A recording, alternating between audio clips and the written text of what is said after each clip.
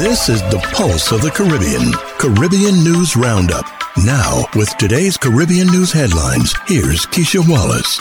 This podcast is brought to you by letstalkideas.org, your budget-friendly custom design firm in Diamond Key Marina, British Virgin Islands. Welcome to Pulse of the Caribbean, Caribbean News Roundup. Here's a look at some of our Caribbean headlines for today. Flights to continue between Dominican Republic and St. Martin until August 31st. Washington, D.C. mayor wants troops to assist with migrants flooding capital. Executives from Google, Microsoft, and other major firms visit U.S. Virgin Islands for first Digital Health Summit. Stiffer fines coming for environmental breaches in Jamaica. Grenada wants apology from Europeans continuing to benefit from slavery. An asteroid explodes over Puerto Rico. These and other stories on today's Pulse of the Caribbean, Caribbean News Roundup for Tuesday, August 2nd. We start a report today in St. Martin. St. Martin Island Times reports that on Monday, August 1st, the community of St. Martin was astonished by a letter that had been sent to the Dominican Republic by the St. Martin Civil Aviation Authority, informing that all flights between the two countries will be canceled as of August 6, 2022. Acting Minister of Tourism, Economic Affairs, Transportation, and Telecommunications for St. Martin, Omar Otley, drafted a travel extension notice until August 31st, 2022, which will give the corresponding authorities the necessary time to evaluate the alleged dispute between the aeronautical authorities of the two countries. Apparently, the decision was in reaction to the civil aviation of the Dominican Republic to block the services of the airline Windward Island Airways, Windair, between St. Martin and the Dominican Republic. The retaliatory decision created the risk that many passengers would be stranded in St. Martin and the Dominican Republic. The minister will meet with the Civil Aviation Authority members and representatives of the Foreign Affairs as soon as possible to follow up on his letter sent to the Dominican Republic. Cinco Neves Observer reports via Reuters that Washington, D.C. Mayor Muriel Bowser has requested the deployment of military troops to assist with migrants arriving on buses sent by the Texas and Arizona state governments, according to letters sent by her office to the U.S. military and White House officials. Bowser, a Democrat, has appealed in recent weeks for federal funds to provide shelter and services to migrants arriving on buses from the two Republican-led states, which sought to make a political statement by sending border crossers to Washington. Our ability to assist people in need at this escalated scale is very limited, Bowser said in a letter to the White House officials, adding that nonprofit organizations welcoming migrants in Washington are overwhelmed and underfunded. Texas Governor Greg Abbott, a Republican running for re-election in November midterm elections, blames U.S. President Joe Biden's immigration policies for record numbers of migrant arrests at the border with Mexico. The governor announced in April the state would bus migrants to Washington, saying Texas should not have to bear the burden of the Biden administration's failure to secure our border.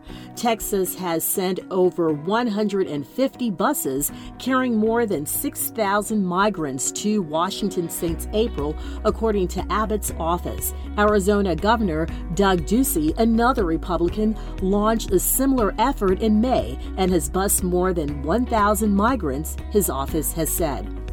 The Virgin Islands Consortium reports that the U.S. Virgin Islands Office of Health Information Technology, under the Office of the Governor, hosted its first Digital Health Summit July 26 to 27 at the Charles Turnbull Regional Library on St. Thomas.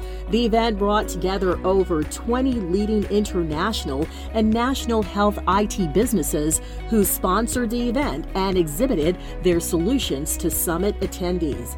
Speakers flew in from across the United States from organizations like Google, Electronic Healthcare Network Accreditation Commission, Public Consulting Group, Centers for Medicare and Medicaid, Howard University, Microsoft, MedTech, Zane Technologies, Crips Shared Services, Prince George's County Health Department, and more. Representatives from a variety of local and federal government organizations, along with private sector leaders, converged on the library to discuss the progression of telemedicine, challenges, and needs related to interoperability and secure data exchange, and the advent of the U.S. Virgin Islands Health Information Exchange in the territory.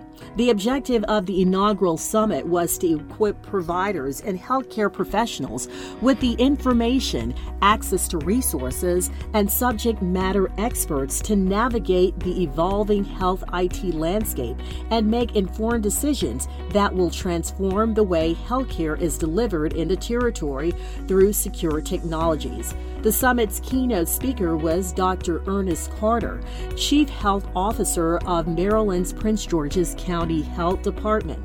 Dr. Carter started the first telehealth module in the U.S. Virgin Islands in the 1990s and is the health officer for Prince George's County Health Department in Maryland, with more than 38 years of experience in direct patient care, more than 25 years of experience in the field of telemedicine and health IT, as well as more than 7 years in public health, the release stated.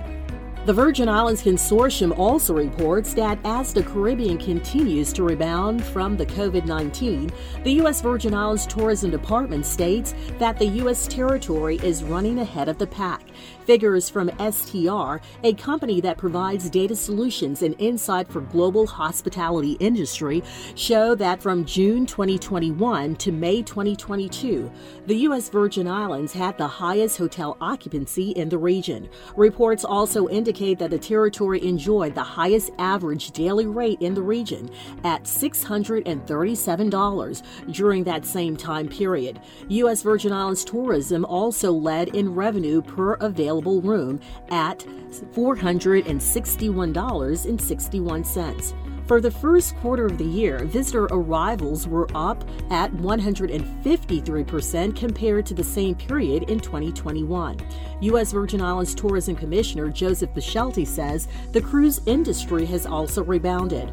Over 450 cruise ship calls and 1.4 million cruise passengers are expected in fiscal year 2023, up from 250 port calls in 2022 fiscal year. Room capacity in the territory will also be expanded to accommodate additional stayover arrivals. The U.S. Virgin Islands Economic Development Authority is working with two major projects on St. Croix. One hotel, RC Hotel Virgin Islands, Inc., was approved for Economic Recovery Fee, or EFR incentives, and is already in operation. The other is CREF3 USVI Hotel Owner, Inc., formerly known as Diamond Rock Frenchman's Owner, Inc., was approved by the U.S. Virgin Islands EDA Board for designated hotel occupancy tax incentives and ERF, and is expected to come online by the end of 2022, adding 415 jobs to the local market. Jamaica Information Service reports that Jamaica's Prime Minister Andrew Holness says Jamaica's environmental laws will be amended to impose more stringent fines on persons found guilty of breaches. The objective is to deter illegal activity that poses a threat to the country's natural resources. Speaking with journalists during a tour of the sand dunes at Great Bay in Treasure Beach, St. Elizabeth on Friday, July 29th, Mr. Holness said that some of the country's natural assets are under serious threat as they are being exploited for economic gain. He noted that earlier this year, the National Environment and Planning Agency, NEPA, served an enforcement notice and cessation order to an individual who carried out illegal sand mining at the Great Bay sand dunes. The person was subsequently arrested and charged and fined $15,000 after pleading guilty to the offense. Prime Minister said the fine was insignificant and the government intends to work diligently to strengthen the law to deter further illegal sand mining. Meanwhile, Mr. Holness announced that a policy has been developed to reclaim environmental assets that are located on privately owned properties to ensure greater protection of ecological sensitive natural assets. He said that the next step is to establish legislation for the acquisition of these natural assets for preservation for future generations. Now Grenada reports that Arlie Gill, chairman of Grenada's National Reparation Commission, said that it is a moral imperative that European institutions that are still benefiting from the legacy of slavery apologize and atone for those unconscionable harms. I believe we must demand that the descendants of those who profited from slavery must acknowledge the harms inflicted upon enslaved Africans and their descendants, he said in a statement issued by the Commission in commemoration of August 1st, Emancipation Day. This year marks 184 years after slavery was abolished by Britain in all its colonies. Gill said that descendants of enslaved Africans are still recovering for more than 400 years of unimaginable brutality, unthinkable cruelty, and gross injustice meted out against our ancestors. An apology forces these institutions that benefited from the transatlantic slave trade to finally correct a wrong that has lingered in our history and our collective memory for too long. According to the statement, the refusal to apologize for slavery is a stain of injustice that continues to taint our humanity.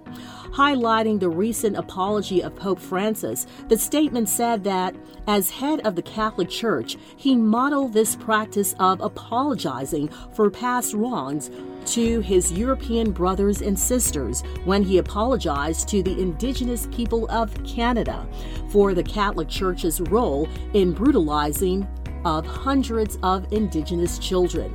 Let us make it our mission, our life's work, to see the day when European leaders, the descendants of enslavers and slavery profiteers, can come to this soil and look us in the eye and say, "We're sorry. Slavery was a crime against humanity, and we are committed to repairing the harms done to your African ancestors," the statement said. And finally, Daily Kos reports that an asteroid of up to 16.4 feet in diameter exploded over the island of Puerto Rico. It was confirmed that the small meteor was visible across the entire island. The Caribbean Astronomical Society reports a space rock disintegrated over the skies of Puerto Rico last Wednesday night. It happened at 11:28 p.m. and reports confirm that it was visible from all over the island. The detection of the meteor by GOES-16 satellite suggests that the explosion of the meteor upon impacting the atmosphere occurred about 20 to 25 miles north of the town of Quebradillas on the waters of the Atlantic Ocean, said Eddie Izzari, scientific disseminator of the Caribbean Astronomical Society. According to the report, the asteroid in the movie Don't Look Up was nowhere close to the small size of the asteroid over Puerto Rico. The Puerto Rico meteor would have caused local damage if it struck the island, and likely many casualties as a result, but would not have been a planet-killing strike. Have news and information you'd like to share with us? Email news releases to news@pulseofthecaribbean.com. And to share information on upcoming events, email events@pulseofthecaribbean.com. This has been your Pulse of the Caribbean, Caribbean News Roundup for Tuesday, August 2nd. I'm Keisha Wallace. For more Caribbean news stories and information, visit us online at pulseofthecaribbean.com. If you found value in this podcast, be sure to like and subscribe wherever you listen to podcasts. And thank you in advance for choosing Pulse of the Caribbean, Caribbean News Roundup as your source for Caribbean-centered news.